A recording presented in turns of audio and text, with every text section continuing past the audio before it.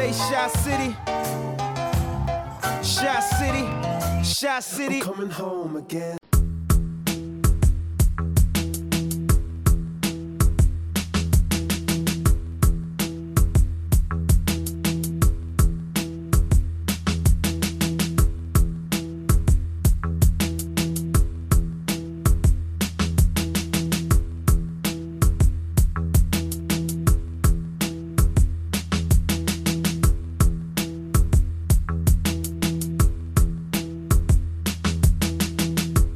Okay, here we are.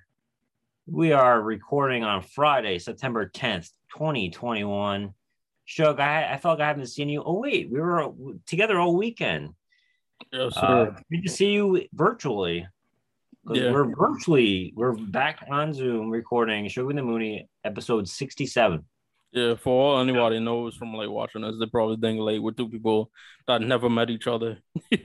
We're just pen pals, and then we decided to do a show over like Zoom. But yeah, we finally we got to hang out for a while. Like we got to see each other because we gave each other shirts. But we only saw each other when we were giving each other when I was giving you the shirts, the various Shook Me the Mooney shirts. So it was cool to hang out and do stuff and go to ball games and wrestling and drink beer with you and eat with you. Oh, we're gonna get into this. We have a lot to talk about. A lot. And today's episode is sponsored by Uber. Fuck Uber. Sorry guys. I respect you drivers and everything, but that was a clusterfuck. We'll get into it again.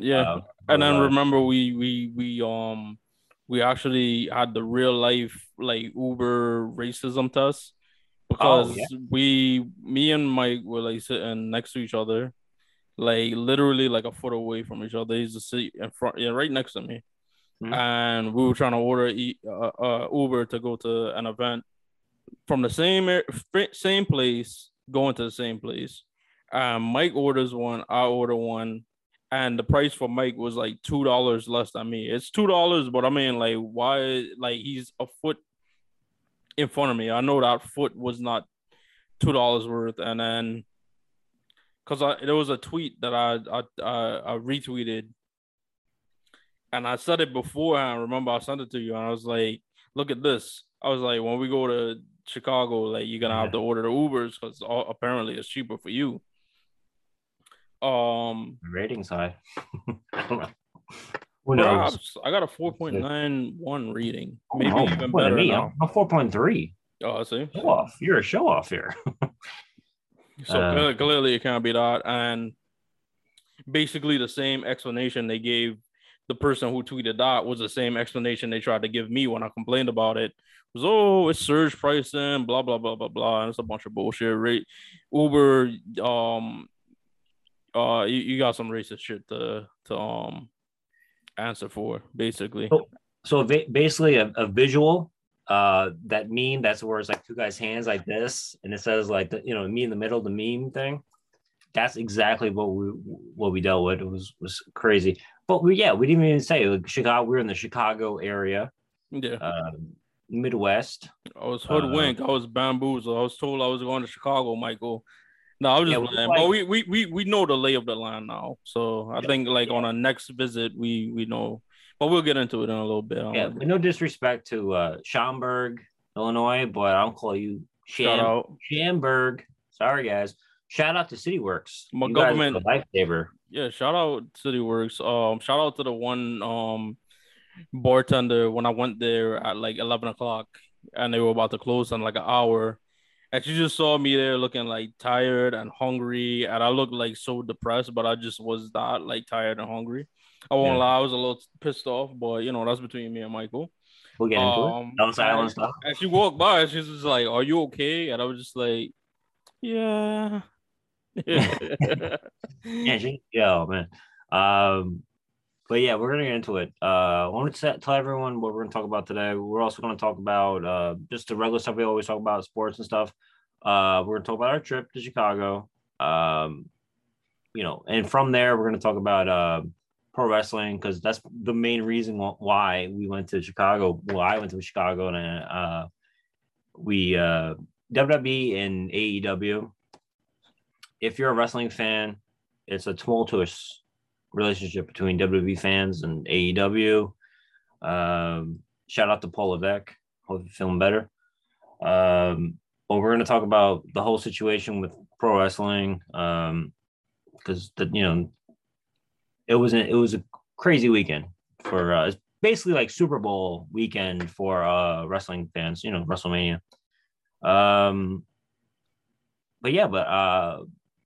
Besides that, I want to talk about something.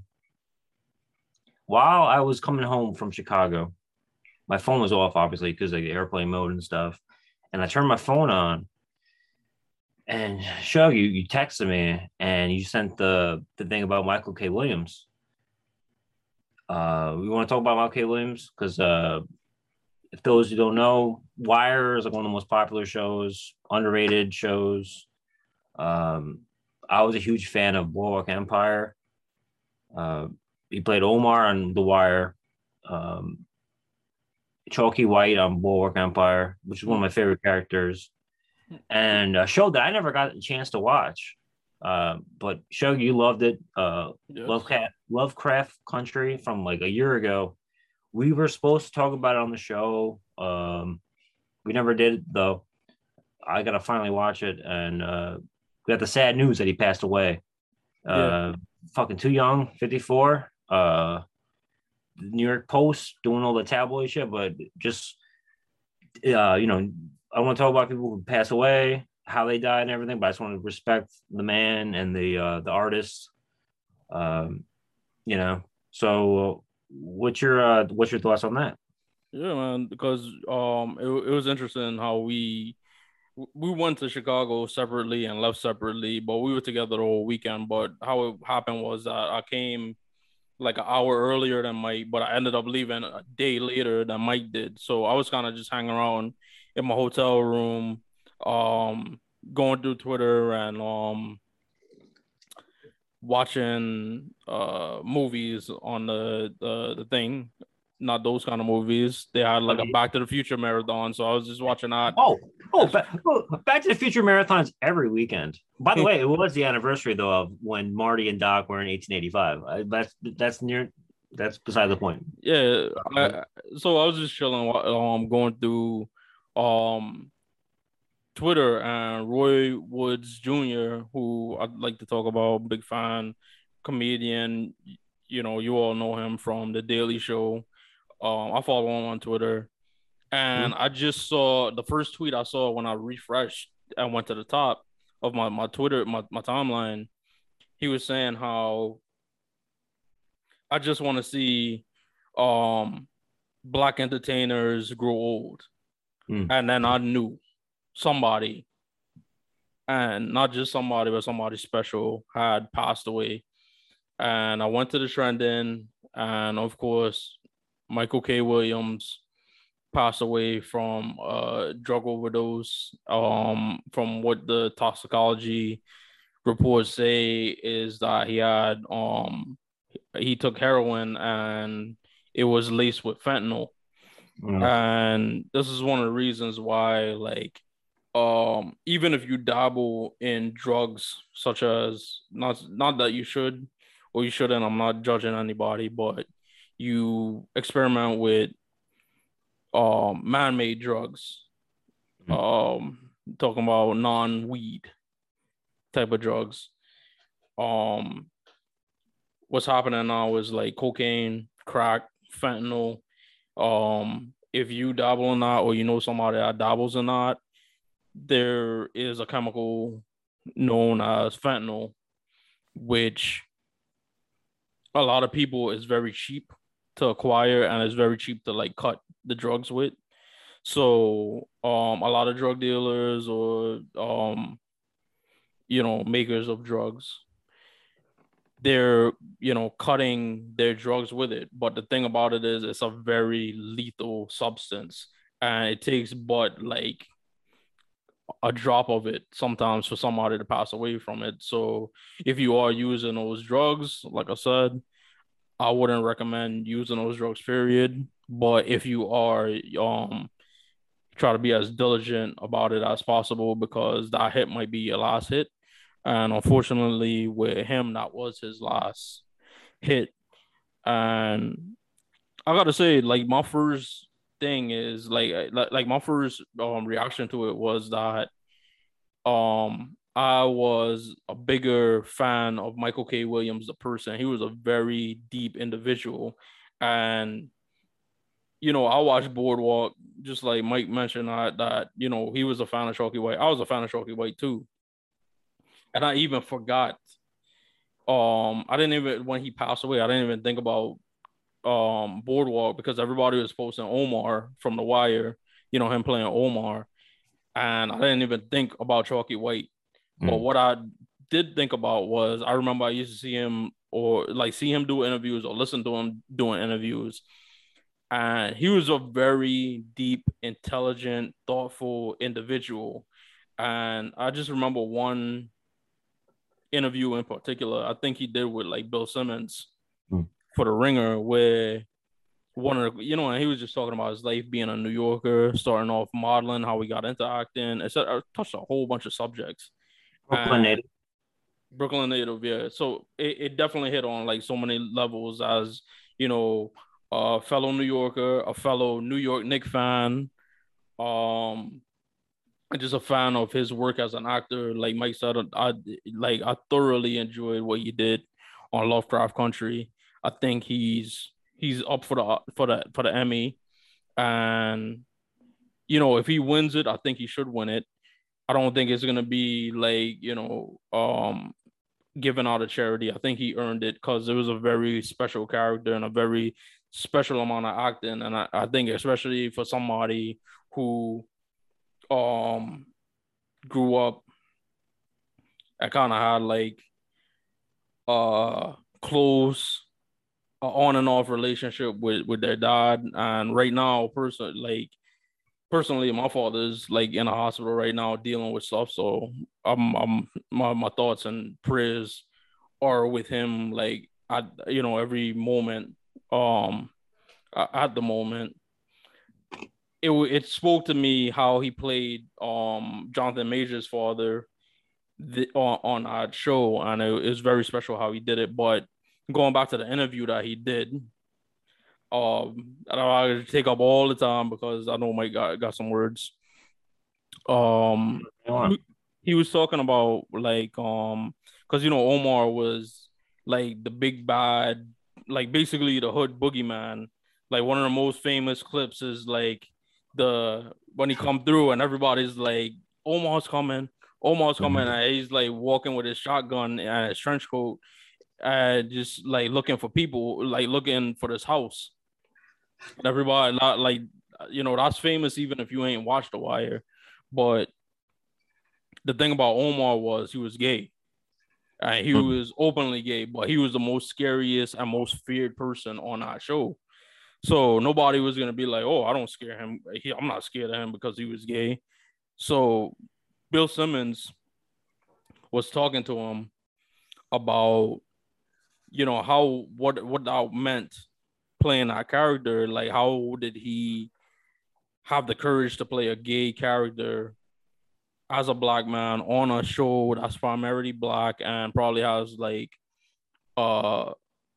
majority of the audience being black, and knowing the amount of hyper masculinity and the alleged homophobia in the black community. What was it like playing a gay man?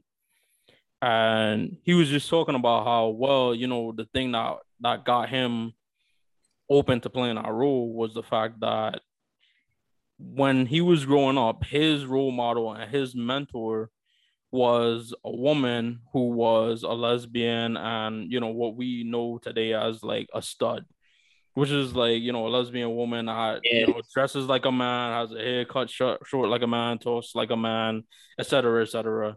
And he was like that he learned to be a man from this gay woman. So it was very much about like the definition of masculinity. You know what I'm saying? You can't like you could be gay and hypermasculine. You could be straight and hypermasculine. You could be a woman and being hypermasculine. And him saying that, it kind of like opened my eyes. I was like, yeah, he's right. So Yeah. that's one of the things that was impacted on me. And like I said, I was a fan of Michael K. Williams, the person, because I thought he was a very deep and intelligent dude. I think I think I might have seen him do a Q&A when Boardwalk was rocking and rolling. Mm-hmm. I have to check, probably what, 2010? Yeah. A long time ago, man. It was they would have these New York Times Q&As. I saw Philip Hoffman, another person who lost too soon with the heroin, you know. I saw him when Capote came out, and it was funny because he was like a funny guy. They kept playing the same clip over and over again by accident. Mm-hmm. So there's a scene from Capote, if you ever seen it, where it's Capote like drunk or whatever at like a lounge, and he's like talking about like his whole like, I split my pants and my ass was out. Just a funny like moment. Mm-hmm. And they kept showing it over and over. And after the third time, Philip Hoffman's like laughing. He's like just like looking at us, and he's like, all right, he's like laughing. And it reminded me of Chris Farley's show in SNL when what's his name? Jeff Daniels hosted. He was like a theater actor and stuff, and then he got famous for Dumb and Dumber. And they kept saying like, oh, here's a Shakespeare actor, whatever. And they kept showing the scene from Dumb and Dumber where he's like on the bowl. Yeah. They kept showing it like 4 times in a row. And Jeff Daniels is like, oh man, I do more than that. I'm doing more than that. So that reminded me of that. And he was one of my favorite actors. So me and Sugar are huge Boogie Night fans. Mm-hmm. P.T. Anderson. Oh, just check out all the stuff. But I don't want to go off the rails. Going back to Boardwalk Empire, one of my favorite scenes had to do with Chalky White, and it's when they have like Steve Buscemi's character and Chalky White are like meeting, and they're like finding common ground and stuff. And he keeps saying motherfucker. He keeps saying motherfucker over and over again. And then Steve Buscemi's like, "What's motherfucker? Like, what does motherfucker mean?" Mm-hmm. Which is funny because like you think about it, where the words come from, But yeah, I mean, that was sad to hear. Creative people, a lot of people are tormented. Who knows? I'm gonna go back to a few minutes ago with fentanyl. I lost Prince. We lost Prince to him, to fentanyl. He had an addiction, on and off. That's how he went out and said. But it's because it was laced with fentanyl, and I know a lot of people that deal with that. You got to be careful, because like you said, they lace it with it. Back in the day, in the 70s and 80s and stuff, they would lace it with like baby aspirin or whatever, or cocaine and stuff. Now it's very cheap fentanyl. First time you ever do it, you're done. Like you, going back 2 years ago, there was a officer, a police officer, or a EMS guy. He died from someone sweating out fentanyl. Do you remember that? A couple years ago, like late 2019.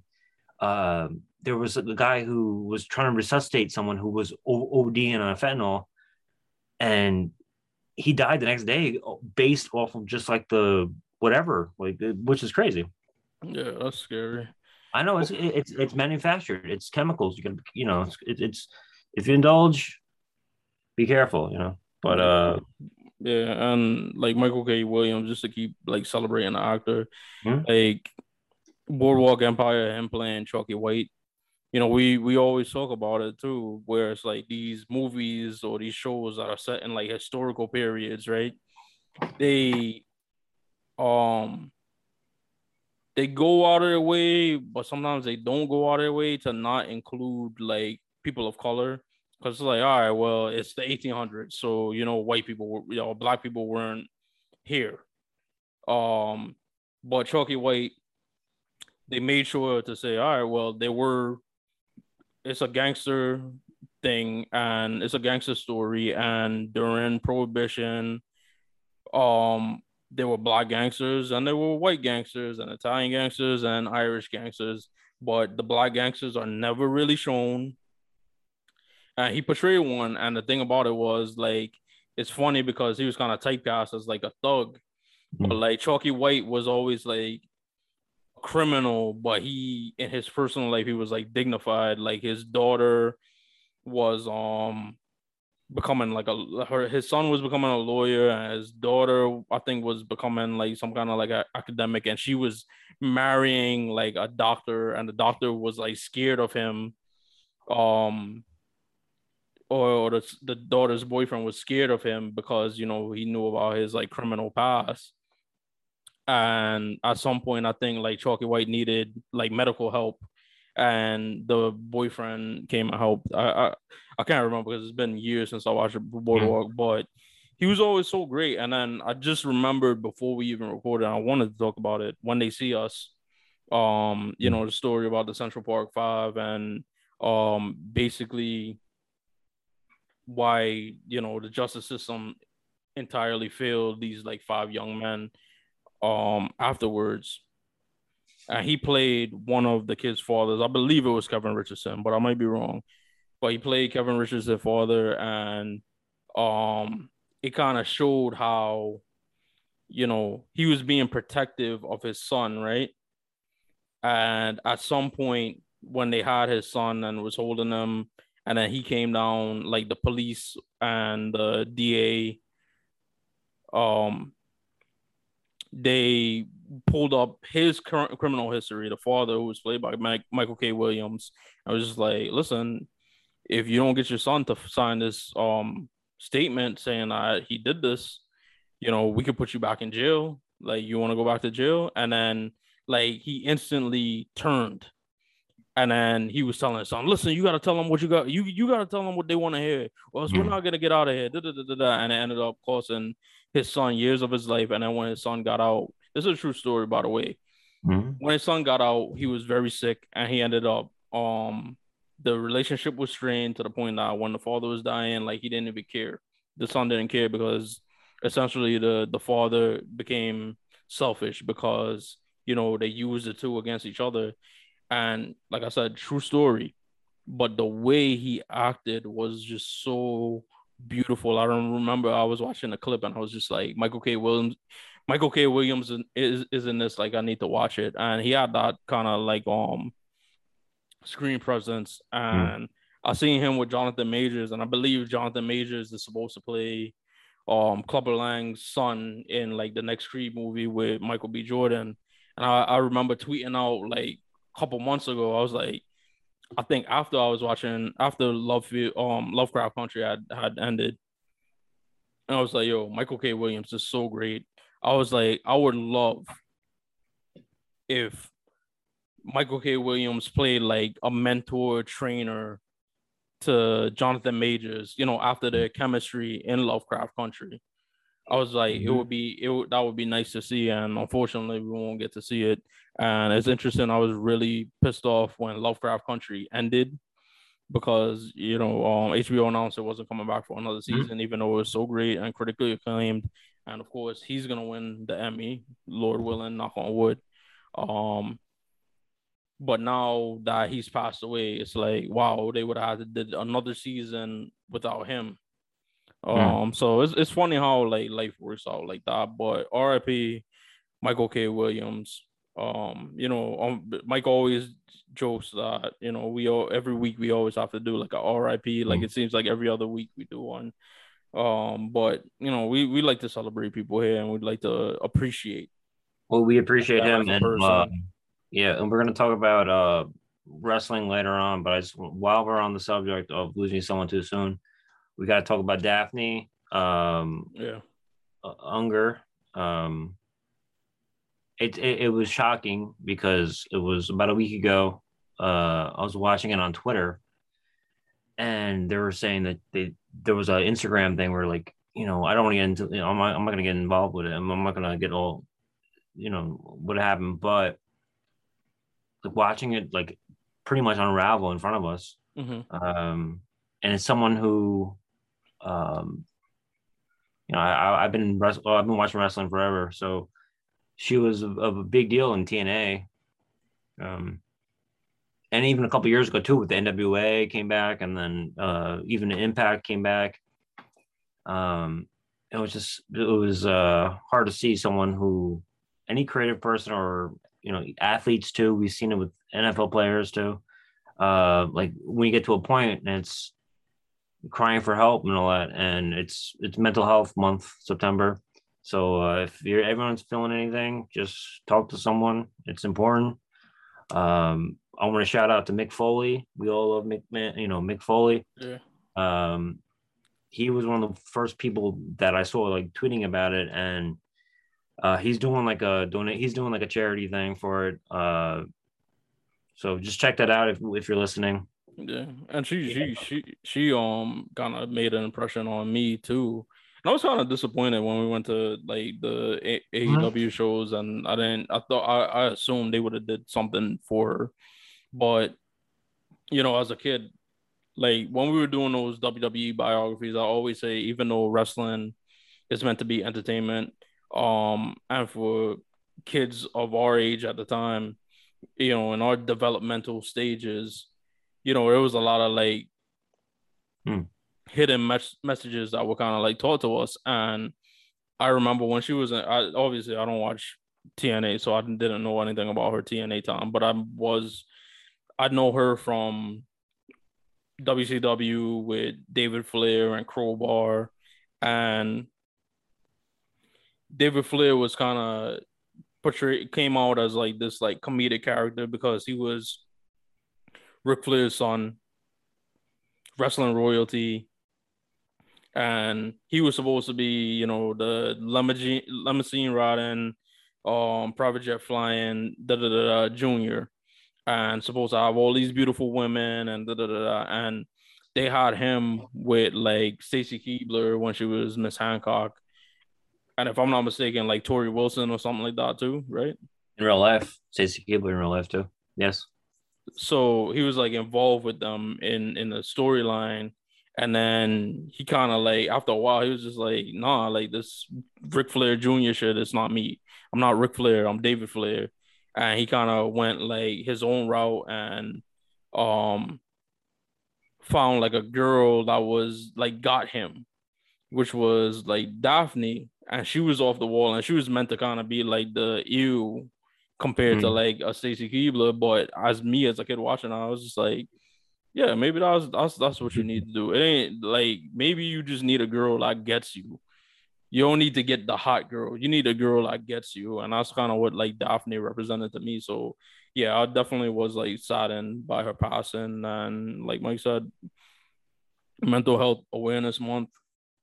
Well, every day really should be like mental health awareness. We need to talk about all of these things. Just because you can't see it doesn't mean it doesn't happen. Absolutely. It's the same as any physical. It's your brain is a muscle. Going one last thing with Daphne is that we're going to talk about it eventually. With CM Punk, Daphne was like one of his like valets early on. So he tweeted on Friday morning, it was like, or Thursday morning, it was like, I don't want to talk about pro wrestling today. But the whole thing about pro wrestling is great because it's community. Shug, you saw it this weekend. We were basically at a convention, and there's a community out there. There's someone to talk to if you want to talk. But we're gonna get into that. Yeah, but before that, Chicago trip we're gonna talk about. We got the WWE AEW. Before we kick off the first segment, we have a new segment here. It's an award show. You have an award you're going to give out. Yeah. So, yeah, at the end of the show, before we do our final thoughts, I thought of a new segment where, you know us from In Retrospect, or when we celebrate the life of certain individuals, or talk about people who've been unsung. And there's just various moments throughout the week that I hear or I see something or I watch something. And I'm just like, oh yeah, like this person like deserves credit for like this. So going forward, what we're gonna do is give out an award of the week or awards sometimes. And it's gonna be up on our YouTube channel, so you guys could like, share, and subscribe that. But that will be towards the end of the show. So stay tuned. Yeah. Absolutely. We're gonna rock and roll with that. And here we are, Shugby and the Mooney, episode 67. Let's jump in. All right, here we are with September 10th, 2021. But last week during Labor Day weekend, Shug accompanied me to Chicago area, Schaumburg, Illinois. We had a Top Guy weekend. Ad-free shows. Shout out to them. Appreciate everything you do. But we got to coordinate it better because we were in the middle of nowhere, upstate Illinois, Chicago. I mean, I knew it was going to be a little issue. We'll get into it, but things were spread out. So you know, I went into that knowing it was going to be like kind of like iffy. But Chug was a gentleman, going to all the shows and stuff. There was an issue with transportation, which we'll get into. But I just want to shout out to just like, Ed Free Shows and Conrad Thompson. It does a nice little invite.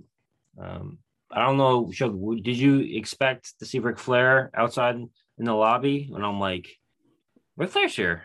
Yeah, I thought I would have seen him again, but to show him my, pay my respects. I wanted to at least show him that video I've been posting because it really is like some prophetic shit he said in there. I was like, wow. And that's why like a lot of rappers are influenced by him. And that's why like you seeing him, on the Ric Flair drip with the Migos, and he pops up, Chief Keef, Chicago.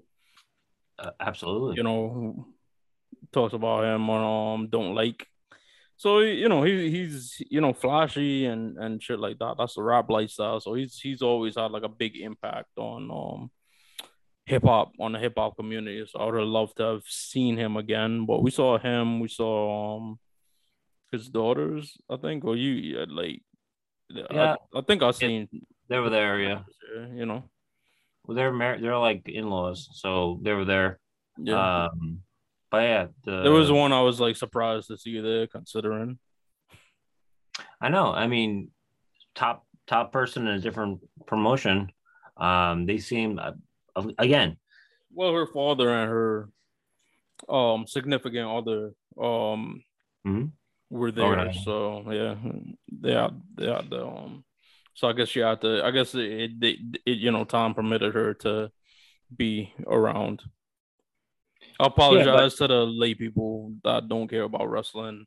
That's listening to this is like, what the fuck are we talking about? But people who are in the know about pro wrestling know what we're talking about. And my ass is kicked. Ric Flair did it for 40 years. That one trip kicked my ass, and I don't know how these guys did it for all these men and women did it for decades. But yeah, so when we got there to Chicago, I rolled up, a little overwhelmed because I haven't really traveled. Of course, none of us have really traveled that much since COVID. But this was, in the books, and I was like, all right, we're going to do it. We're going to rock and roll. So, I was, overwhelmed with like, whoa, like we're doing this, I'm doing that. And got the hotel. Apparently it was like closed. Like there was like no one really else there. Just like they threw down money just to like keep it open. And which was terrible because we were, supposed to get like, food and stuff. Basically I felt like for Star Trek fans, we're going to lose people now. Here we go. So I talking about wrestling. We're talking about Star Trek now. But like, I felt like I was on like. You might lose me. Yeah, I felt like I was at there's a bar in The Next Generation where Jean-Luc Picard, they would like, they would carouse, but it was the only place you can go in the whole the whole ship. And I felt like, wow, like if you don't have anything, like you're like, good luck, because we finally got to go to a CVS. But it's like the amenities, I take it for granted, coming from where we're coming from, where it's like, wow, like we got to like make sure I have napkins and stuff. Like you never know. But yeah, anyway, so when we got there Friday, overwhelming. You took over the glasses. You explain the glasses. Oh yeah, well I will. All right, so I'm wearing these the whole time. Jeff Jarrett, shout out. All right, he's one of the guys who was part of the whole experience, the whole weekend experience.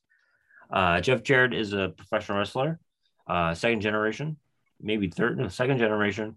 So basically, let me just like fill out the whole thing.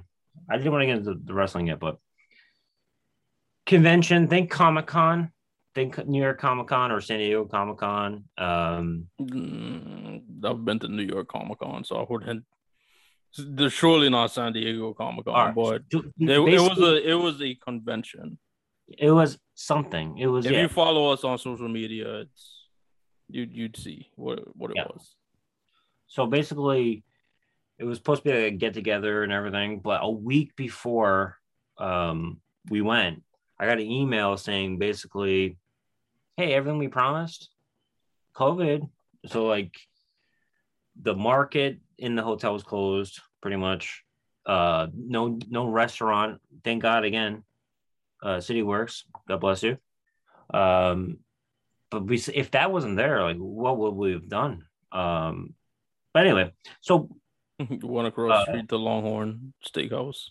Yeah, but who knows? Olive Garden that you were so enamored by. All right, shout out Virgil.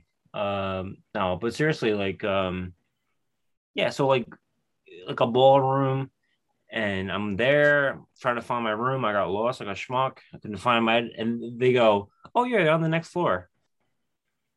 No, I was in the lobby, and I was like, I was lost. I felt like all like overwhelmed and stuff. We finally meet up, and I start seeing these people like linger in. You got like legends from growing up, and I'm wearing the glasses from Jeff Jarrett. He was one of the speakers of the weekend, and when we got there, the first show was like a live podcast, and it was just to explain, because people are listening to this and not watching this. At the event, they gave out gift bags. One of the items that was given was these shades that Jeff Jarrett wore throughout his time, and well, towards the end of his WWE run and his entire second run in WCW, and I think like his run in TNA, which he was like the big guy, the head guy of that company, and they gave these glasses out as part of the gift bag. So Mike's wearing them right now as we're talking about this. Sure. So we saw the opening thing, the first event, and Suge appreciated this. Everyone like came. They were loopy. I'm gonna tell you guys straight up, they were loopy. They were like, the hair was like if they had a toupee, it would be on like backwards. They're all like, fuck off, like in Ricky Gervais in the Office, like just like, taking the piss out of everything, and just I didn't appreciate that. I was like, come on, let's this is a show, I do respect that, people want to let loose. Who are we talking about now? Yeah, just every single person except for Jeff Jarrett. Okay, so you're talking about the actual like people that were talking. Yeah. So there were a panel of different shows, live versions of a podcast that you can find anywhere. I felt that they were kind of like, just like not taking it that serious, but Jeff Jarrett did, and he was the highlight. That's why I'm rocking the glasses. No. Like if I was in the ballroom of like the Hyatt Regency of like Schaumburg, no offense to that, I'd have probably been like, shooting the shit too. I wasn't gonna come up there like Well, I'm gonna here I we know. are, like have like a whole like spiel. Like Yeah. I guess you didn't like it, but I thought it was No, fine. I loved Like it. I enjoy hearing Jeff Jarrett. They kind of did like a mean tweets Mhm. Yeah. thing with him and like Conrad Thompson, who I just know as like the fat guy with the beard. So I was just like, Mike, that's the fat guy with the beard, right? And it's like, yeah. Well, he seems nice, and he put together the whole thing. So Yeah. it was what it was. No disrespect. It was great. I mean, no disrespect. It was great. It was just overwhelming, basically. But aside from the wrestling stuff, one of the highlights of the weekend was finally getting to experience Wrigley Field, Chicago Cubs stadium or field.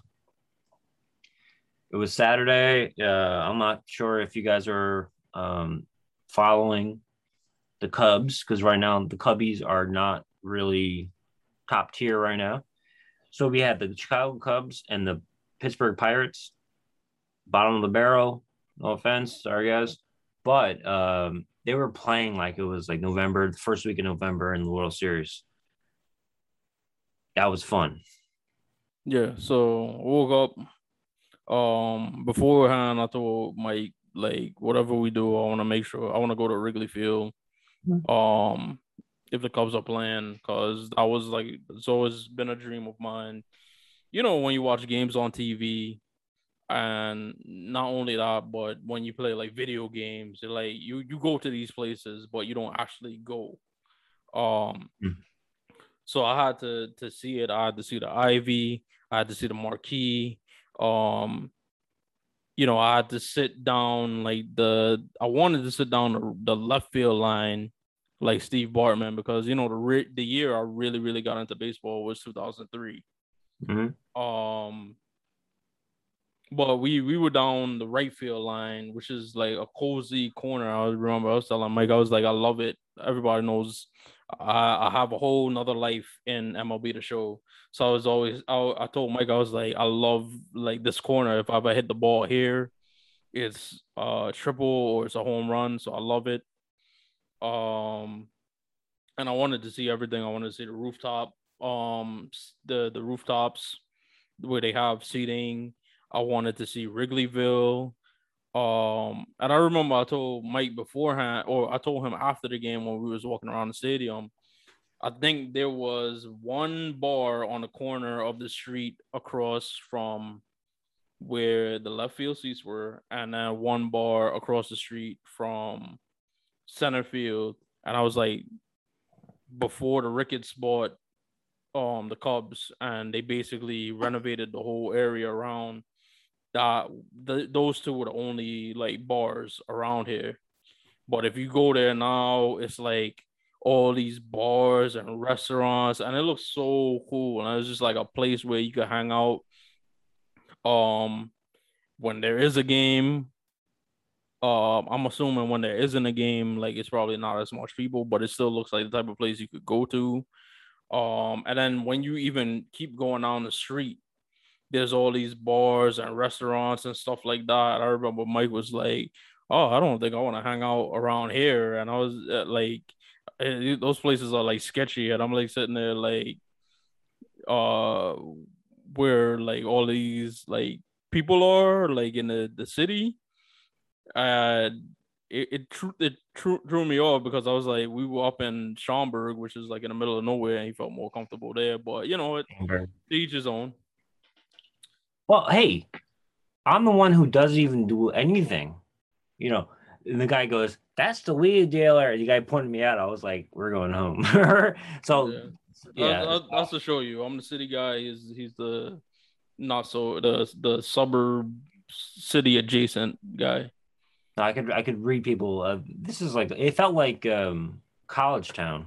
Chicago was a big. It felt like it was like a college town. And I appreciate it and everything. I liked it. It was neat. Picture. We forgot to paint the picture that you were wearing a New York Yankees hat in Wrigley. Let's rock. Was Oh, man. you didn't care? You were like, all right, we're gonna rock and roll. I'm wearing my Yankees hat. No, usually when I went to the Yankee Stadium, like people wearing like different random hats and stuff. Yeah, I because want to paint people a picture. sometimes they show up to be like a dick. Yeah, but he And I wasn't. remember you asked me, and I was just like, okay, like you know what? It's like I told you, I was like, if it was sunny out, which the next day it was, because I was watching the game at City. We were watching the game at City Works. I was like, look at the weather. Like, why couldn't it be like that? It was like a dreary, gloomy day. So I didn't know if it was gonna rain or not. So I was just like, all right, I need something to cover my head. But and that's the only hat I had, my Yankees hat. But the only person like the whole day that like was like, oh man, Yankees hat was the kid like checking the tickets, and he didn't even say it in like an asshole way. So he was just like, oh man, Yankees. And I was just like, it was, but like the Cubs fans, like they were cool as shit, like very, I wouldn't say friendly because then like somebody like came out of their way to like, like, oh yeah, how are you guys? This is your first time at Wrigley or anything like that. But it was like cool. Like I was like, why is this guy wearing like a Yankees hat here? Because I think it's like a certain kind of like etiquette, like when you go to a ball game and your team's not playing. Like I don't think like you should wear like if I showed up in my like Garrett Cole in my Garrett Cole like jersey on my Yankees side, I would have been like, whoa, like I could understand like somebody being like, what is this guy's problem? But I was just wearing my Yankees hat and my Shook Me the Mooney shirt and khakis, and we was chilling. We had a good ass time. Got to try out like the one thing we didn't do is like we didn't get to try out authentic Chicago deep dish pizza, not from like Uno's, like but from like an actual like Chicago restaurant. But the layout of the city is that the Cubs are the North Siders, the Sox are the South Siders. So it's like and then like downtown Chicago is like in between both of them. So like the Cubs are basically on like the most northern part of Chicago. So we didn't really get to go downtown, but we know the lay of the land now. So if either of us or if we ever go together again, we know what to expect. Absolutely. And I'm just painting the picture because with the hat, I'm painting the picture because it was a great game. It was a fun game. Um, we had a very close ending. We had the uh, last play, pretty much a walk off They in they the came Cubs back. game. They came Yeah, back in the a ninth inning, so comeback. it was Yeah, really like intriguing to watch, and I felt like either like the Pirates were gonna win, or when they tied it up, I was like, oh, all right, so we're gonna see like Manfred's carnival, um circus extra innings yeah. rules shit in person. But it was an intriguing game, and like we were sitting on the right field line, so I have like a clear view of like first base, and it was like a close play where um the guy who hit in the winning run was pretty close at first base. And to me, from my naked eye, and even when I watched like the replay on the scoreboard, and even when we went out to eat afterwards and they were showing the highlights, I was like, he was out. But it was just me, and I'm like, I don't like, I didn't even have anything against the Cubs or Cubs fans or anything like that. I'm like, I know I'm wearing like a Pitt Panthers because I want the Pitt, but everybody knows my disdain that I have for the city of Pittsburgh, especially the Pirates. Well, especially the Steelers, but the Pirates and the Penguins I hate. So it wasn't like I was like caping for them. It was just like I'm looking dead at the play, and I'm like he was out, but it's neither here nor there. We had fun. It was an interesting Yeah, game. It would have yeah, been terrible if it was just like very, very one sided. yeah. The ambience was amazing at Wrigley. We had great hot dogs too. They had the little Kaiser roll hot dog version of a Kaiser roll, and it was nice little seeds. We enjoyed that. That Yeah, was it good. was neat. Like they, usually when you get a hot dog at a ball game, actually they are like three different types of hot dogs. Like it was like Yeah, a regular hot dog, they had Polish sausage, and then they had Italian sweet sausage. And when you go to a ball game, the only toppings they give you is um ketchup and mustard, Mm. maybe some relish, but they actually had ketchup, mustard, um, peppers, their own like pickled relish, um, grilled onions.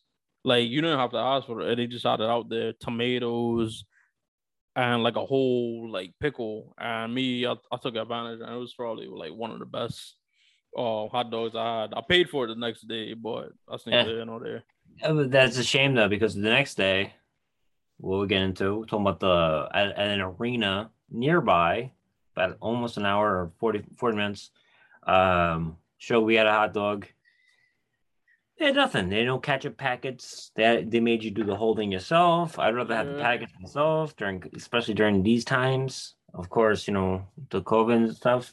Yeah, Um, it was underwhelming compared to Wrigley, but it was on my bucket list, and I was surprised because when we walked past like the buildings where the rooftop seats were, and I'm thinking like these are actual buildings where people live in, and it was mhm. all like hollowed out like Oh a yeah. furniture store like showroom. Mhm. Um, It and felt I like just it felt like Universal Studios, like the fake yeah, New York yeah, City. something like that, like Yeah, fake. it was different. I was like, I really was expecting like people were just on their porch, like, oh, it's a Cubs game today. But none of that stuff was there before the Ricketts bought the Cubs, which Mm. during their ownership they finally were able to win a World Series after like 108 years. So I gotta be thinking of like the Drake. None of this was here before us. We Mm. started this, and I was walking around. I was telling Mike, I was like, man, I wish it was like this at Yankee Stadium where you could just hang out, whether you got tickets again, whether you don't. But I also was very realistic in where I was like, well, if they tried to do something like that, it would probably involve a whole bunch of like gentrification. Because even if you go to like Barclays Center, like Brooklyn, like they still have the mom and pop shops and stuff like that. Like very few of them, but other than like that Shake Shack, it hasn't been like Mm. someplace where you'd hang out before and after the games. Even though like the Barclays Center took out like a lot of houses and businesses that were there. So I'm thinking like if they were to try to do something like that on 161st Street, um, it wouldn't it probably wouldn't work out in a way that people didn't get screwed over.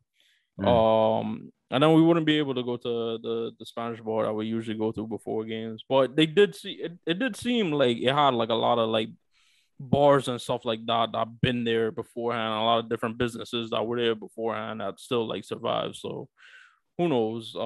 This is for the next mayor and the next governor of New York to try to figure out some way that you could go to Yankee Stadium and City Field and it be because that's a new thing with baseball, like the baseball like villages, like trying to Mm. build up the areas around it.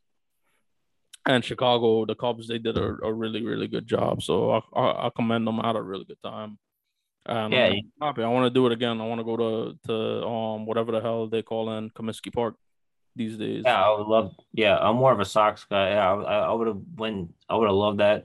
I found Uh, like it wasn't even like all over, and even when we went to the airport, um you know yeah. how here it's like Yankees, Mets, and it'd be 60 Mhm. 40 depending on where you're at. Like everywhere I go, it was all Cubs shit. Like maybe there was like a random like White Sox hat.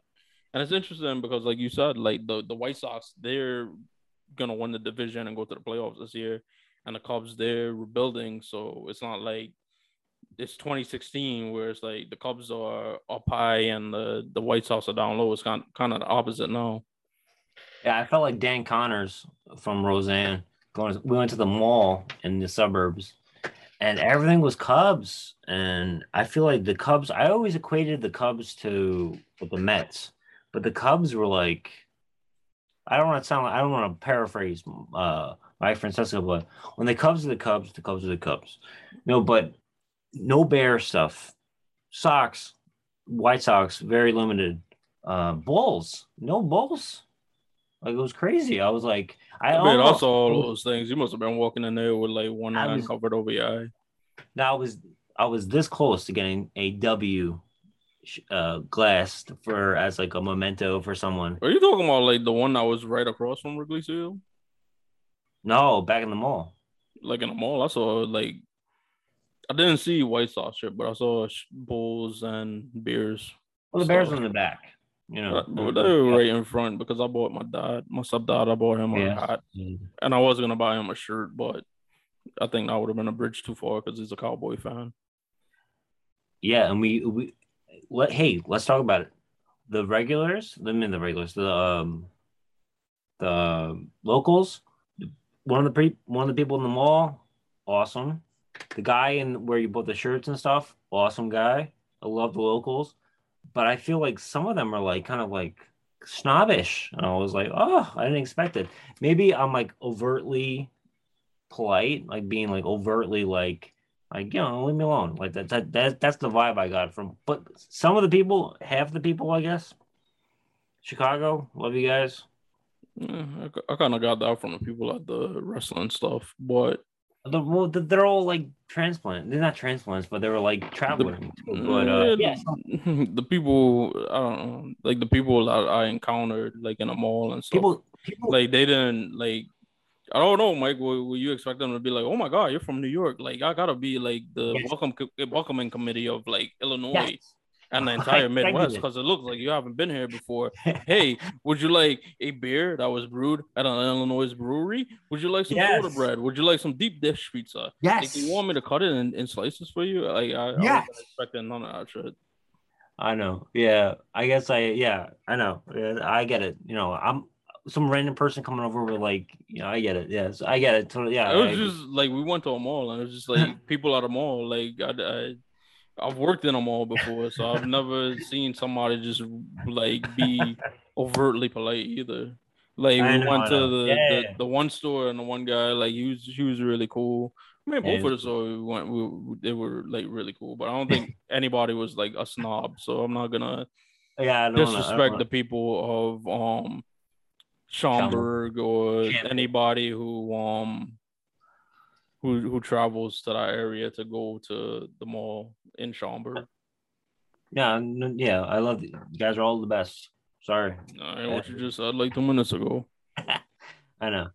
All right. But yeah, I mean, like, if you go there, we had the hotels, we had the places to eat and stuff. But we also did wrestling stuff too. And because I'm a wrestling fan, we both are wrestling fans. Um, we also indulged in pro wrestling, and I'm going to highlight AEW. We're talking about AEW in the next stuff. Anything else about Chicago or the area, Chicago area? You want to talk about besides? Oh, it was neat. I liked it. The Uber drivers were cool. Mike would cram me behind the driver who would for some reason have his seat like all the way back. Almost Oh, I broke didn't my hip. notice. But yeah, it's neither. Yeah, we got where we had to go, and that's usually their job, and they weren't very very like super duper like talkative, which I like personally. I had the opposite. The last thing I'll say about Chicago, on my way back Monday morning, I left the day earlier than Shug. Um, Danny from Uber, how are you? He gave me a whole baseball thing. He was like, he's from Canada. I'm sure I gave him my card because we have the cards now. So he was talking about baseball, and he's like, I don't like baseball. I don't like sports anymore because everything's all political. I went, here we go. I was like, here we go. He got all into it about like, keep your politics here. I was like, all right, or that whole time. But I was just hyping up Wrigley Field, and he was like, well, I'm a Tiger fan. And Michael, let me explain to you how I like sports. And I was like, okay. And it was like the morning after, like, AEW, which was a whole to do. And I'm like, all right, what's up? And I'm listening. And he's just like, you got to talk about like he just started talking about random stuff like Ken Burns stuff. Like we love Ken Burns baseball, and I'm like, well, I wish my partner was here. He's more into the history of baseball, and he was just then he went into the whole like just like crazy like weird leagues and stuff, and I was like, the Tigers, they haven't won. I like, the Tigers I respect and stuff. And he's like, he just went into it. He was just sort of like, well, Chicago is different. It just the way he talked. It was like he's Canadian who roots for the Tigers, Yeah, he's living in probably from Chicago. Windsor. Windsor, yeah, but he Because was like Windsor getting is right across from Detroit.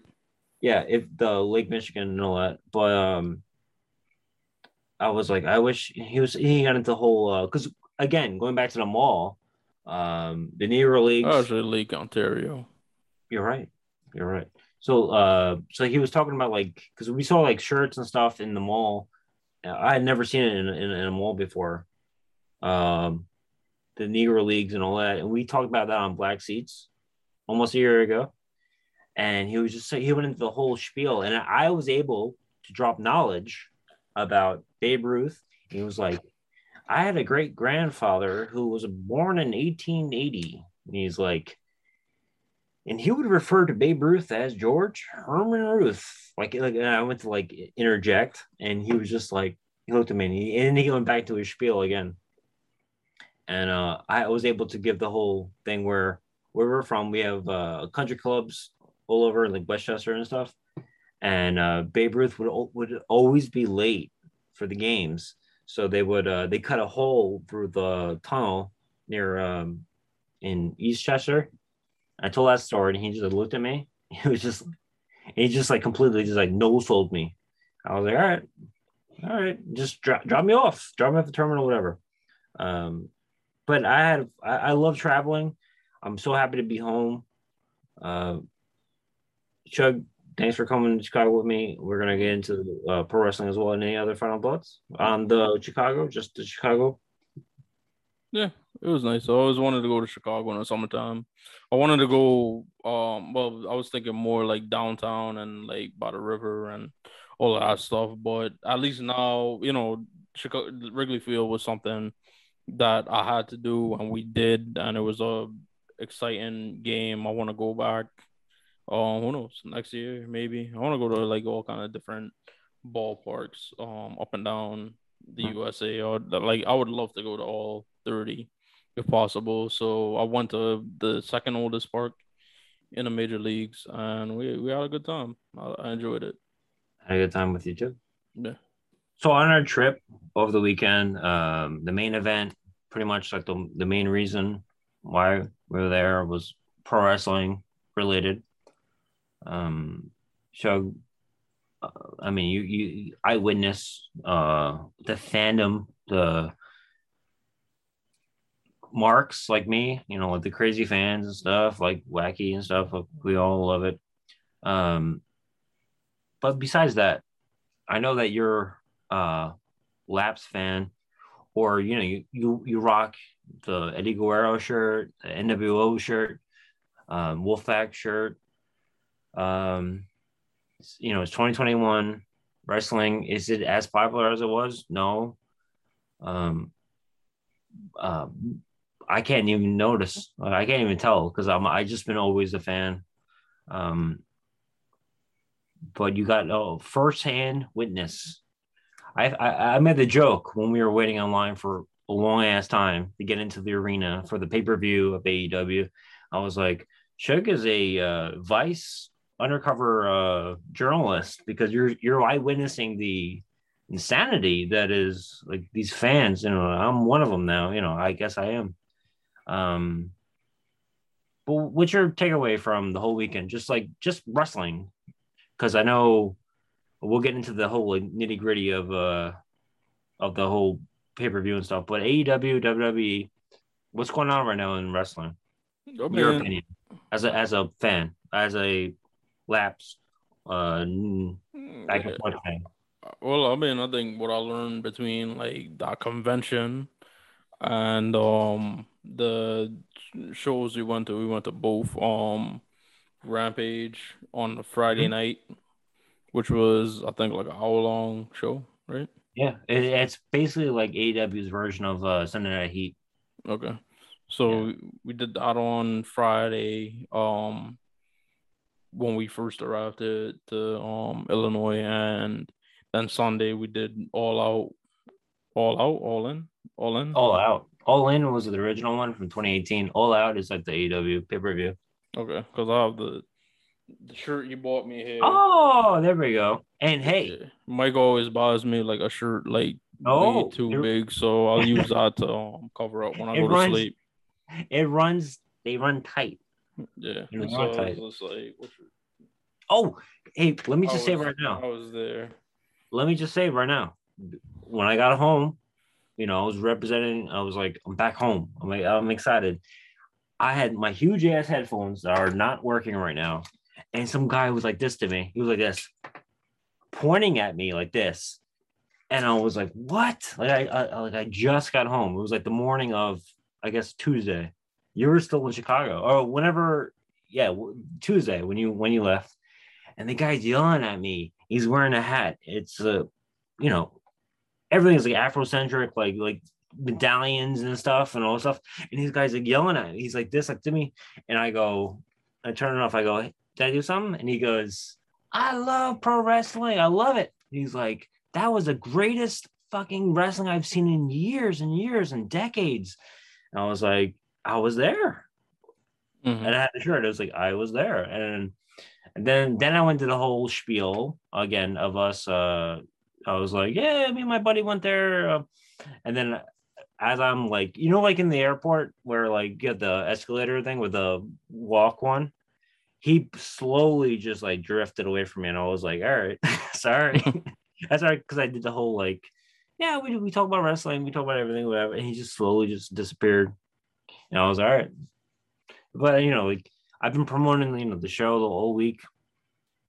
Our show, Sugar the Mooney. Available on YouTube and every audio platform. But it's like the energy in the air for like wrestling fans. I haven't seen it in like, besides a year and a half ago when I would wear like a Jericho shirt, like the AEW Jericho shirt when AEW just started 2 years ago. Oh, Jericho, he still wrestles? And I'll be like, yeah, he's there, man. He's doing his thing. And like people start conversations with you because you're wearing like a wrestling thing. The last time before that was like 20 years ago when we were kids. Okay. That was nice because I thought I was being honest what I thought. No, I'm listening. Yeah. So like I said, we went to both events, and I thought to myself, I was like, wow, because this is our second. Well, technically, if you count, I'm gonna just lump both of those together. But this is our second time going to wrestling together, and the first one was Raw back in September 2019. Might be like, as a matter of fact, I think it's like 2 years to the day now. We went because Stone Cold Steve Austin was hosting. And I remember like when we left All Out, I was telling Mike, I was like, damn, like that was a really good show. Like I'm gonna remember this for like a while. And I'm like, between Rampage and All Out, that like it's so memorable. And I'm like, that Raw that we went to was, that Raw we went to was 3 hours long, and I think like the wrestling and the entertainment of it all was way better in that 1 hour than it was in the 3 hours we had that Raw. And I was thinking, I'm like, that Raw, if Stone Cold wasn't there, I couldn't even tell you what happened, what the matches were, any of that. Like I don't recall any of it, but all out, like top to bottom was great. Like I think the only match that wasn't like so great was the one with the Big Show. Yeah, right before the main event too. Yeah, because I figured like they, you can't have like too much you can't have the crowd get like kind of worn out. So you kind of have that break where people could kind of like regenerate, re-energize for the main event, which was Kenny Omega and Christian Cage. But even then, it's like it's Big Show. He's a Hall of Famer, whether or not like people want to recognize that or not. Like he's the only person I think in wrestling history who was a WCW champion, ECW champion, and WWE champion. So he's significantly great. And he's somebody I've been watching in wrestling since I started. So it was cool to finally see him in person. But that being said, I was like the whole weekend I was just like, wow, like there really is. I think like me, I consider like you say a lobster wrestling fan. I just think I'm a fan of wrestling. And I think what I classify you as well as the other people we interacted with are wrestling fans. So like you're more in depth with it because there was a couple of things you went to that I didn't go to because I was just like I didn't like care for it. And then I remember when we were in the ballroom and I was just telling you, I was like, wow, I'm the only black person here. And then I seen this guy, this black dude in like a DX jersey.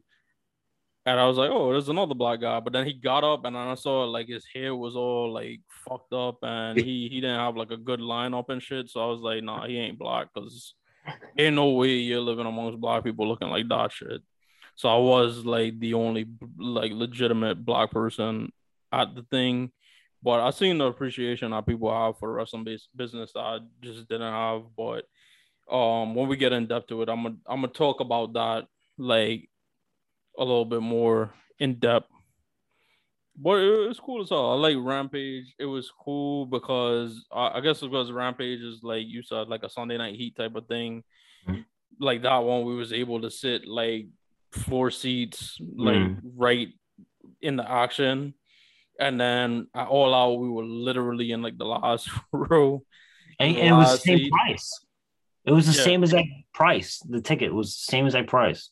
Yeah. And I was like, Jesus. I was just it sold out. I was like explaining to people, I was like the Rampage probably if you I know like a lot of wrestling fans listen to this shit, so try not to be like offended.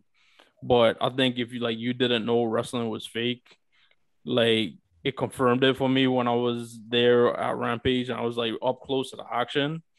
Cause I was watching it and I'm like maybe like 20 feet away from the shit. And I'm just like, this shit looks like they're like play wrestling, like they're play fighting, like when you and your buddy are like slap boxing. Like you can see the punches not even connecting and the slams and like all of the very telegraph shit. So that being said, it was very refreshing actually being upstairs at the pay-per-view because I was able to enjoy like wrestling for what I remember it as while being there in person because that Lucha Brothers so Cage.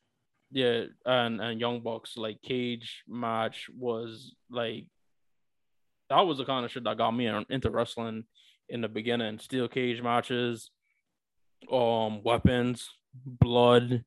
Like it was like fascinating to watch in person. It was like not a single match on there that made you like, oh, all right, like I'm gonna go with the concession stand. Even the 20 women battle royal, like it was on for a while, but it kept you engaged. It was really, really fascinating stuff. I couldn't hold it in because I have bladder issues, and no one's there. I'm going to get a hot dog for Shug because I'm like, you hungry? Whatever. Going out there to get it. No one's there. It's desolate. Completely no one there. Like deserted. In the bathroom, I'm out 30 seconds later, 45 people in each line. Like I was like, is it a women's match? I was like, no offense. Which is a shame because like I fucking love it was entertaining as hell. Yeah, hell yeah, man. They have great talent. just in general. Like it has nothing to do I with wasn't gender. missing out for a world. But, you Yeah, know, and then I mean, shout out to Tay Conte. Um, Ty.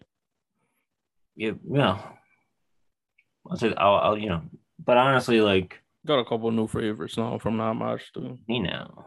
um, if you guys are watching or if you're listening and then you are on like social media and stuff, um, I haven't even watched any clips from the pay-per-view. I just remember hanging out last row, guy next to me going, Younger, younger. His wife or girlfriend, whatever, just like completely just like eye rolling and shrugging because he's like he's having a good time. We all had a good time.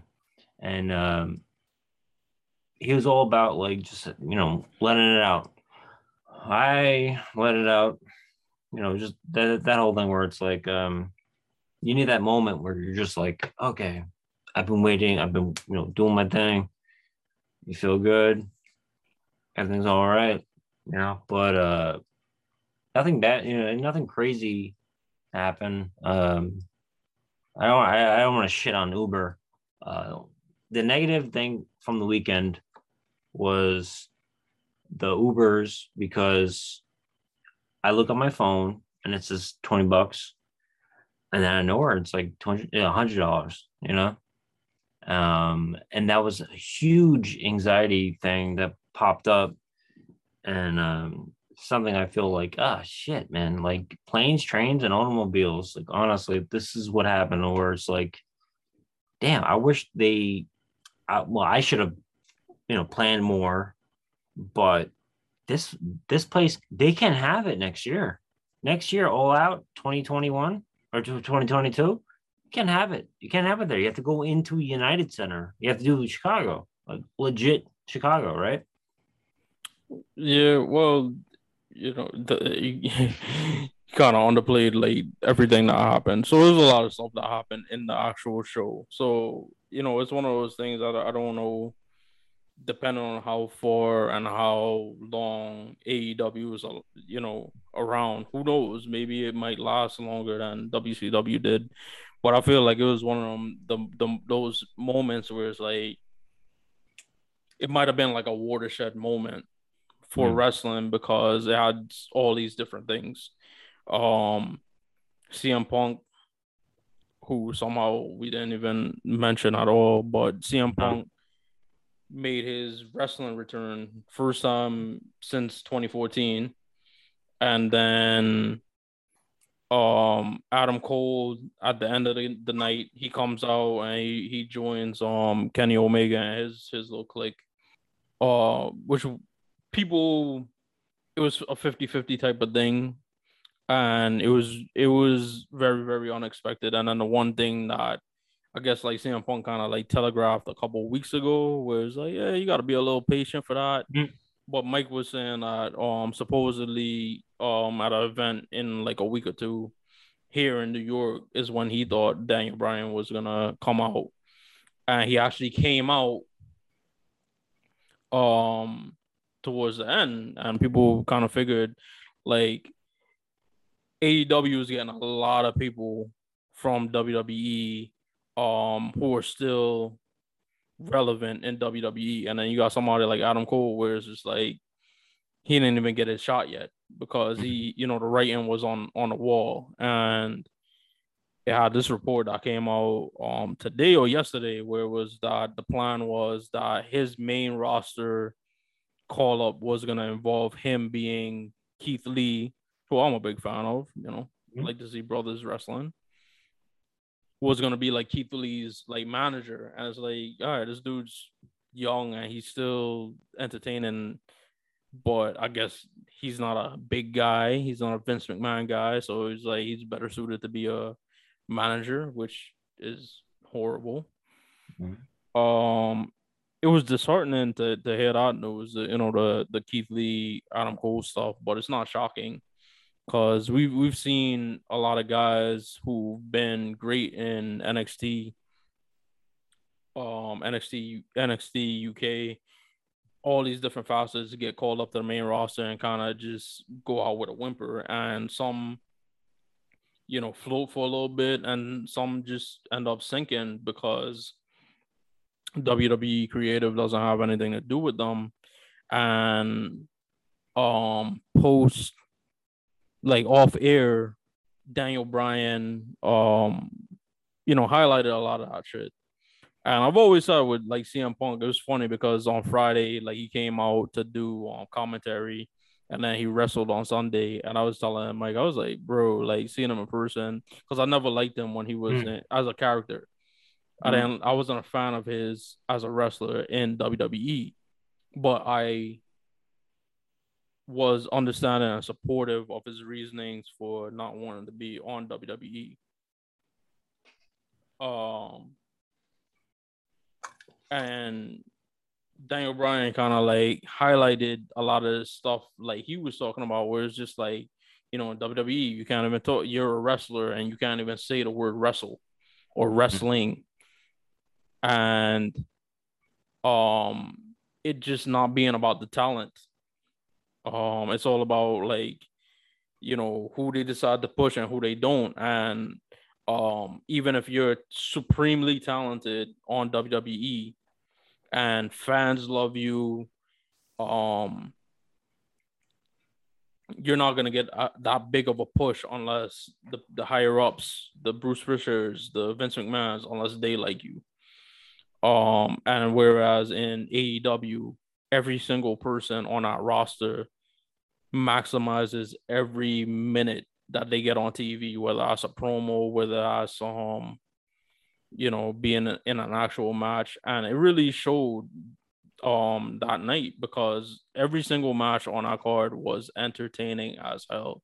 There wasn't a single moment where I was looking at it and I was just like, all right, this is a time I could go to the bathroom, go get a beer, go get a hot dog, or look at my phone. Like, it was entertaining as hell, up and down. And they have like a whole bunch of guys that aren't, these big buff ass dudes. Like, some of the biggest pops I've seen at a night, Jon Moxley, who WWE fans know as Dean Ambrose.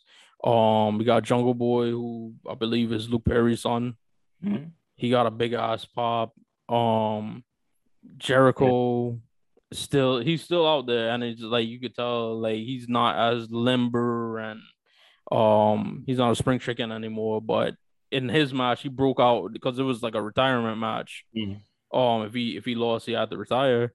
So he kind of broke out a lot of the shit you've seen him do in WCW and WWE, in late WWE. So stuff he's done in AEW, like he kind of put 4 decades of wrestling into one match, and it was just cool. MJF, he's a phenomenal individual, and it's very like interesting. So yeah, like AEW is a lot. Like, I'm not gonna sit here and be like, oh, now I'm watching like AEW wrestling every week, but I found that product to be far more entertaining. But I walked out of it, and I was thinking to myself, I was like, yo, WWE's days are numbered. And then about 2 hours later, I was like, nah, they still got some time, because they had this wrestling event in this arena. What's it? The Wow Arena, yes, formerly known as the Sears Center or Sears Arena. Yeah. And it was in the middle of nowhere, and there wasn't like a bar or a restaurant or McDonald's or anything. The only shit that they had was this Holiday Inn.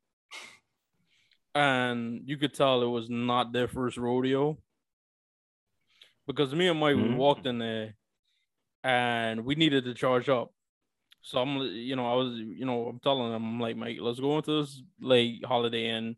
Let's sit down. Maybe they think we're staying there and we're, just hanging out before we exactly. go to our rooms. Let me preface it. I did the whole fake thing where I'm like, oh, I'm here. Like I acted like I was a guest. I just wanted an outlet, and then everyone else was just like ordering Domino's, just doing whatever the fuck they wanted. I was like, okay, and the guy was like flustered, and I went, I'm so sorry, But anyway, show, I guess. Yeah, and they like the guys there, they were working there at the Holiday Inn, was that Hoffman Estates. So shout out Hoffman Yeah. Estates, Holiday Inn Yeah. Express.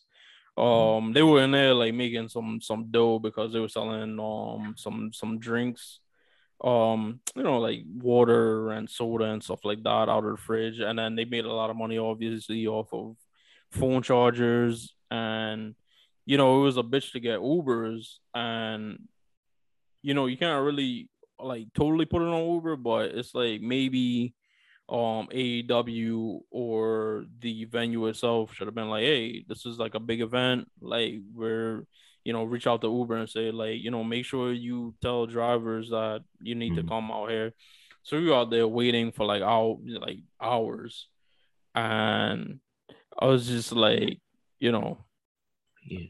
I was like, what are we gonna? I was so tempted to walk up and just ask how much of a room, because some of the Ubers were like 80, 90, $100, and I was just like, if I'm gonna spend like $100, I might as well just sleep here and then try again in the morning. But the thing was, like, Mike had to fly back the next day, so I was kind of worried about him. I didn't want him to miss his flight, but eventually we finally got an Uber. Yeah, finally we got it. And then it was trending. Actually, it was trending on Twitter when I got home, or when I got to the room. And I go, so when we finally got back to our respective hotels, I'll go do the back. Yeah, they closed it at 1. And then I went and it was locked. I go, what? It was an hour and a half after they shut down. I go, whoa. I was like, damn. I was like, damn it. And then I walked through the lobby, and shout out to everyone else. You guys are cool the other nights, but then I was not having it.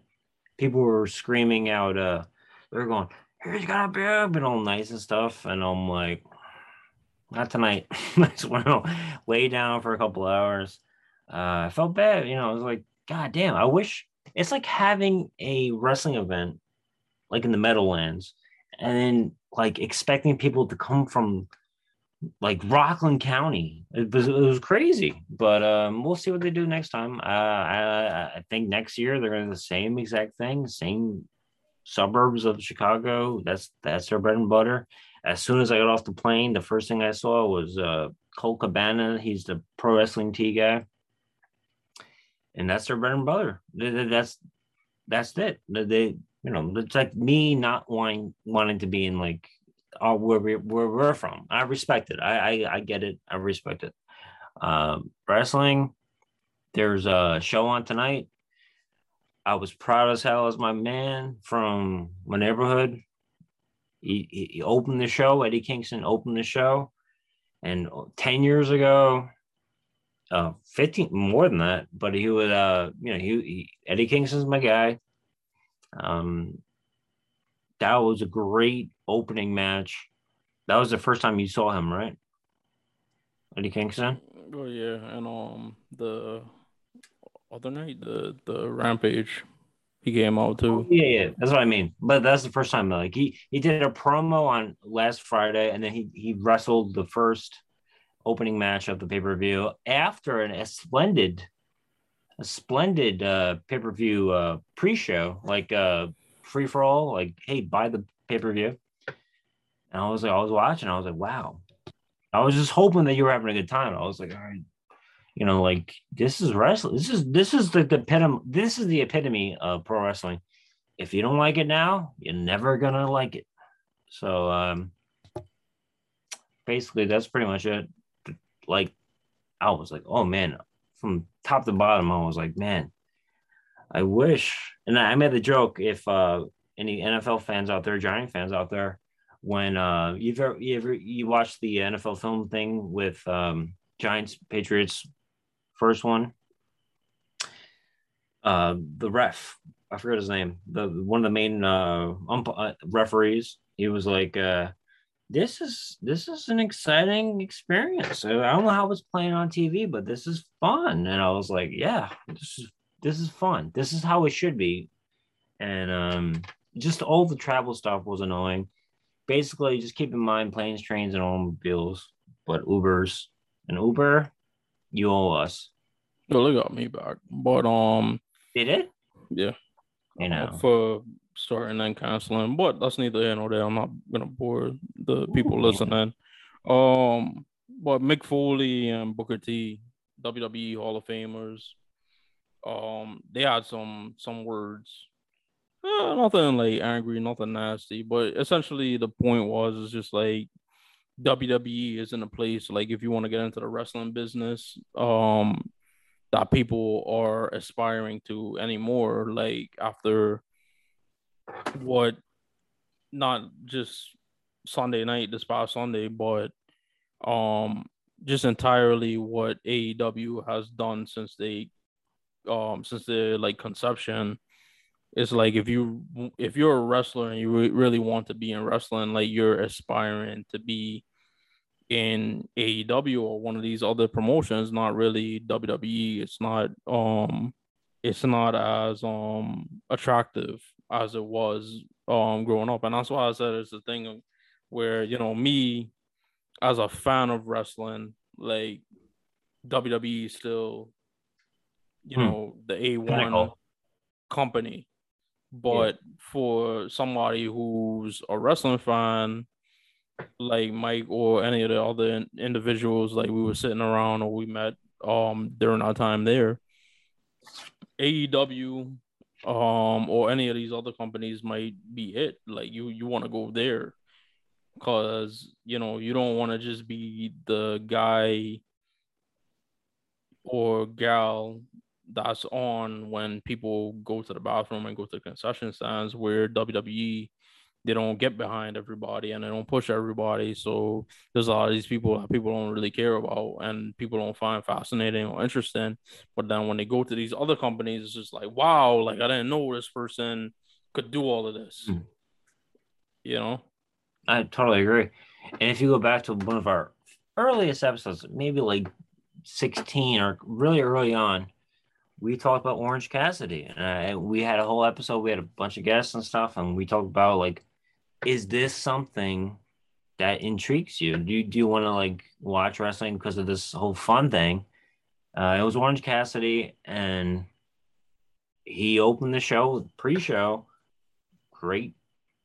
Fun. Yeah, fun, because that was the first time I seen him in person. He came out twice because he came out in I think he was supporting somebody in in like a women's match. We got best friends, so there's a whole little crew. Yeah. So they I was hyped, as if you listen to that same segment. So yeah, it was great. We'll see what WWE does going forward. With this, how do they respond? I'm rooting for Vince. I'm rooting. I'm WWE all the way. But I knew it was gonna be a shit show, a clusterfuck of. It used to be called a clusterfuck, in AEW. In the first one they did, now they changed it to like a ladder match, but it was called the Cluster F because they were like being edgy. I knew it was gonna be a crazy. Too many things, overwhelming, too many things at once. But here we are. We got through it, and which is, I had fun. I mean, I needed a release. It was great. Shaggy had a great time too. So for the most part. Yeah, me too. We were all on the same thing, and but yeah, I appreciate everything. Tag team partner. Keeping it wrestling. But yeah, I mean, that's all I can say about the whole wrestling, because I'm not done, because it's on. We have as we record, there is wrestling on tonight, and ironically, the person that was supposed to come with me, we're gonna watch wrestling tonight, and there's a show that's about wrestling and stuff, and I'm like, oh, now you want to watch it, but great time, man. I had a great fucking time, man. I'm sorry. I had a nice little release from working constantly, and I couldn't have had a better time without, anyone else. Shug, thank you so much. Yeah, no problem. Yep. All right. So the inaugural awards of the week. This week there will be 2 awards. Some weeks we may have more, some weeks we only might have one, but I initially only wanted to give one, but I'm gonna give two this week.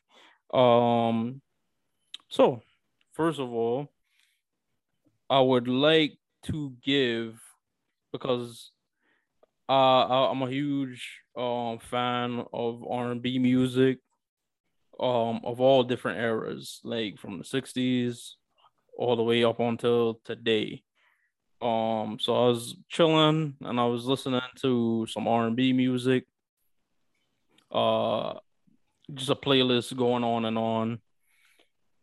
And today I am giving the award of the week for the first award of the week to Bobby Womack for being a Dirty Mac Hall of Famer.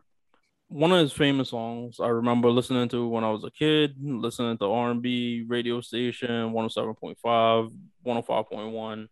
Yes. When I used to play R&B music late at night before, when I was trying to go to sleep to get up for school. And they would always play If You Think You're Lonely Now, which I'm gonna get back to.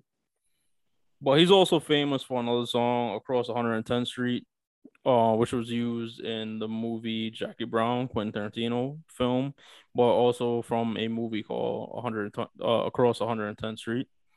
He passed away in 2014, but this is the reason why he's in the Dirty Mac Hall of Fame. If You Think You're Lonely Now, it was such a departure from normal R&B music because the song starts off and he's like, his woman's complaining about all the things like her friends have and their relationships and her being lonely and et cetera, et cetera, et cetera. And usually like the R&B singer would say, oh well, listen baby, I'm gonna do whatever it takes to make it right, da, da, da, da, da. But Bobby Womack was so cold that he was like, you know what, if you think you're lonely now, wait until tonight. He was like, if you're unhappy, you're gotta figure it out on your own. And he was like the first dude that wasn't like pandering. So that's his first induction. But that's the musical side. Now on the real life side, he was a really dirty Mac for this one thing. Because his personal life section in his Wikipedia page is wild. He was married to Sam Cooke's widow. And if you know Sam Cooke, he was tragically killed at a young age. But 26. Bobby Womack was his like protege. And how he tells it, Bobby Womack told it, was that he was just comforting his wife because he felt his wife or his widow was gonna do something, harm herself or something like that. So he claims. But he married her, or he attempted to marry her while wearing Sam Cooke's suit.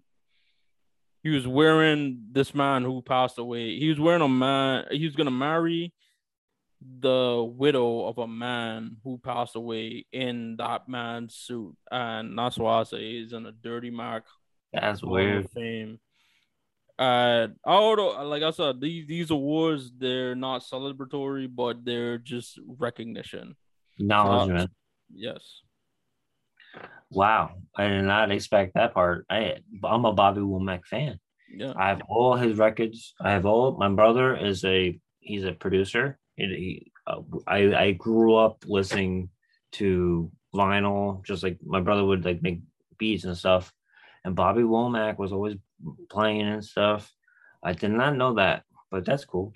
I mean, hey, I'm not in his shoes. I mean, I wouldn't do that. I wouldn't, I wouldn't do that. Yeah. It's wild. That's some wild shit. That's good to know. I mean, it's some wild stuff. And the second and final award of the week will go to Drake, along with Young Thug and Future, for releasing Way Too Sexy, which is like the hottest song out right now. And I just remember like Certified Lover Boy, it dropped Friday, the same Friday I was flying to Chicago, so I already had it in my mind. I was like, as soon as this drops, I'm gonna download it and I'm gonna listen to it through the whole traveling process. So actually in the travel like the whole day traveling, I was able to listen to it twice.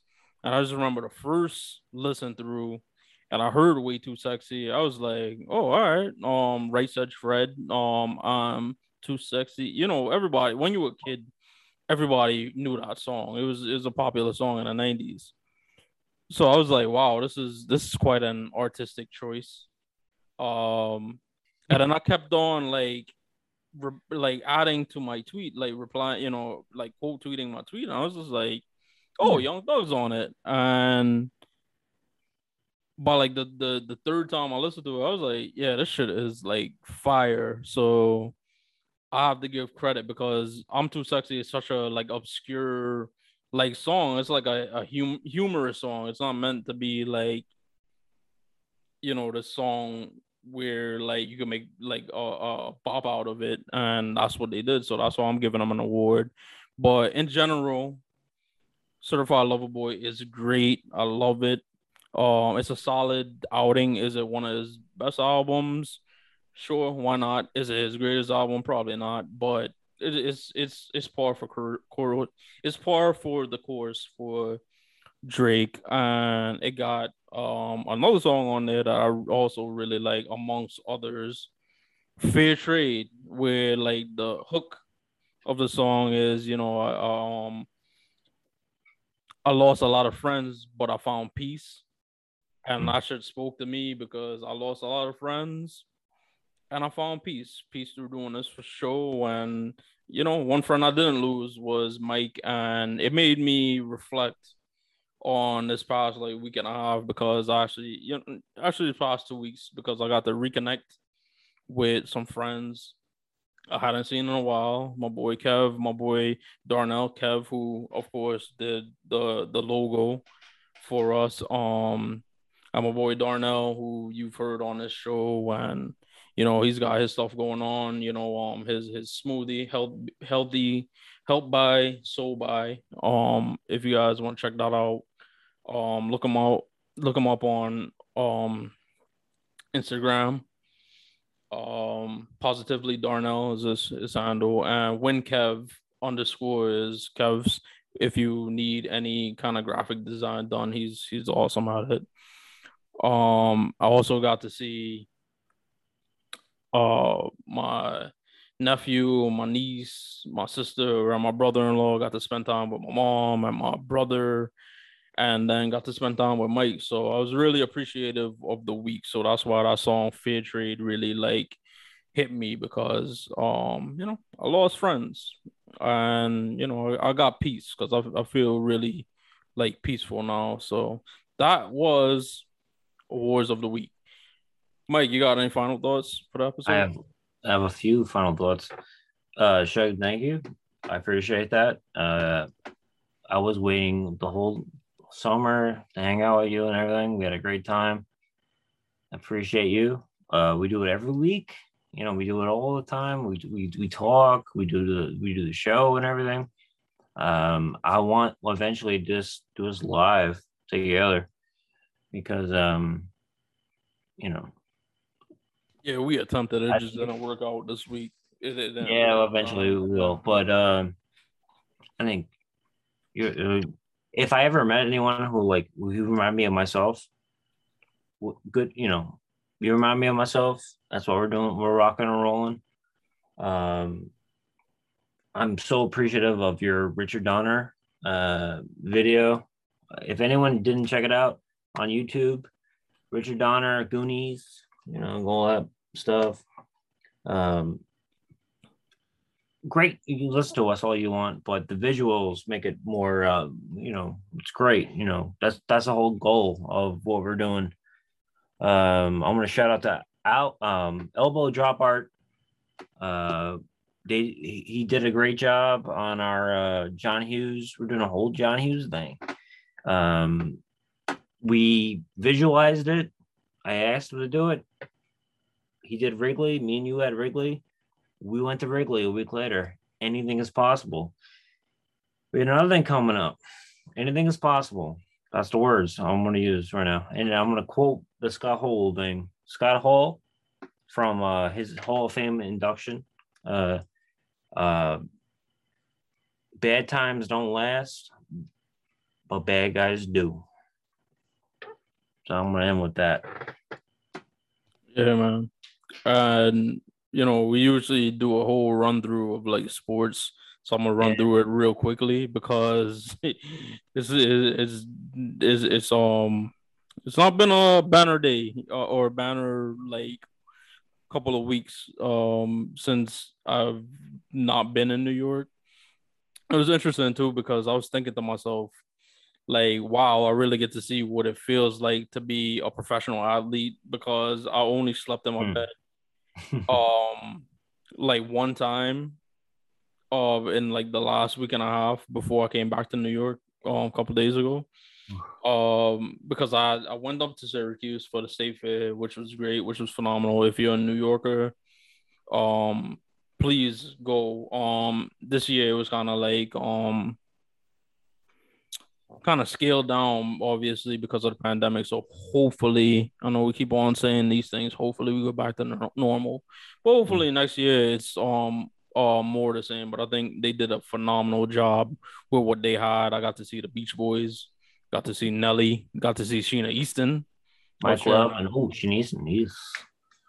I was telling Mike about that. So it was really cool. And as I stated in the award segment, like I got to spend a lot of time with my family because, other than the people that live in my house, it's like you don't really get to see even your family for a while. So it's cool to see not only all of these friends, but also my family. But I I really got to see what it felt like to be a sportsman. I mean, to be an actual athlete somewhat in living out of a suitcase and stuff like that because Monday and like Tuesday before I went to the airport, I was just like thinking to myself, I'm like, I just want to go home. Like I was ready to leave. Sunday night was that in the Holiday Inn, not to be all candid, I was like, I just want to go home. Yeah, I was like, dude, I'm looking at you and you're looking at your phone. I'm like, I just want to go home, man, bro. Yeah. Yeah. And I was like, at least I was there now alone though. And I was like, man, I just want to go home, bro. Yeah. Yeah. So whenever I'm like watching like a playoff game in any sport, I'm like, yeah, they get it's a home field advantage, home court advantage. They got to sleep in their own bed and da da da da. I'm like, I'm not gonna be like, they're in these 5-star hotels. Who cares if they sleep in their own bed? But yeah, like it was funny because when we were driving up to Syracuse, like the Yankees were starting the game, and it was their 13th straight win. So when we got to Syracuse, they won a 13-game winning streak, and then since then, I think they've gone like 2-11 in the games that they've played. So it's been a miserable time. But Sunday we have the Giants who are going to start their season, and I was telling Mike before the show, I was like, I don't think we've won a season opener in like a long time. A matter of fact, it's been so bad. Like we haven't gotten our first win until like 3 or 4 weeks, sometimes even 6 weeks into the season. So I'm hoping like they start off on a good foot against Denver, and we could start off on a win, and we could talk about that next week. The one thing that's for sure is that the Cowboys are already 0-1, so that makes me smile a little bit. But as Mike stated, a lot of stuff being uploaded to the YouTube channel. More and more stuff will be uploaded. You guys are watching the Sugar Reviews the Brews. Those you guys could always count on because I think I have about like 3 years worth to do. I just gotta finish them and upload them, and then all our other stuff is all out. Let's not. Well, I completely forgot. Derek Jeter, thank you so much. You got inducted. Yeah, God bless Derek Jeter. Yeah, and it was a lot. I was just a mute. It was funny to me. I don't know why I was like shocked by it. The amount of people I was just like, Derek Jeter is overrated because I'm like anything like Derek Jeter when he retired, when he got inducted to the Hall of Fame, when he played. Oh, he's overrated. He's overrated. And I'm just like, I don't understand how, like, in a sport where there's three things on the scoreboard, Mike, because we were just out of baseball game, but we know the sport: runs, hits, and errors, right? So Derek Jeter has scored over 1,900 runs, which is a lot because only a handful of players have like 2,000 runs scored. He's sixth all time in hits. So that means any person that has ever played a Major League Baseball game and had one major league at bat, there's only 5 people who played the sport of baseball that have more hits than Derek Jeter. And then the errors, because everybody points to like the defense, right? Yeah, I'm just like, okay, like, oh my God, like there's this game on like May 3rd against like Seattle. Derek Jeter let a ground ball with eyes get past him that like some other like shortstop would have like caught. Like, who gives a shit? If it ain't an error, it's a hit. Like, could he have saved the hit, perhaps, or could another shortstop save the hit? But who the fuck cares? And I'm like, the defensive shit, like talking about defense in baseball is somebody really reaching, because you know what? Routine play, right? You ever heard the term routine play? Of course. It's only used in baseball. Like, nobody says, oh, that was like a routine, like man-to-man block or a routine block in basketball.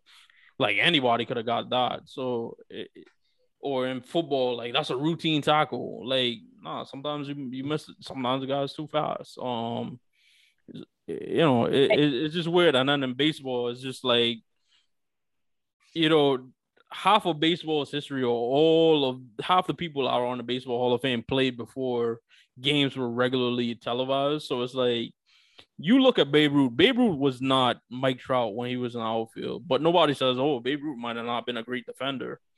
Because nobody has sabermetrics. I mean, sure, they probably retroactively did sabermetrics with, like, you know, newspaper stories. But thank you, Mike, for making me doing one of your rants. Off the rails for the first time. I'm usually off the rails. And going on for 2 minutes. No, because I had a kid, you know, a guy I follow on Twitter. He's cool as hell. So shout out to him.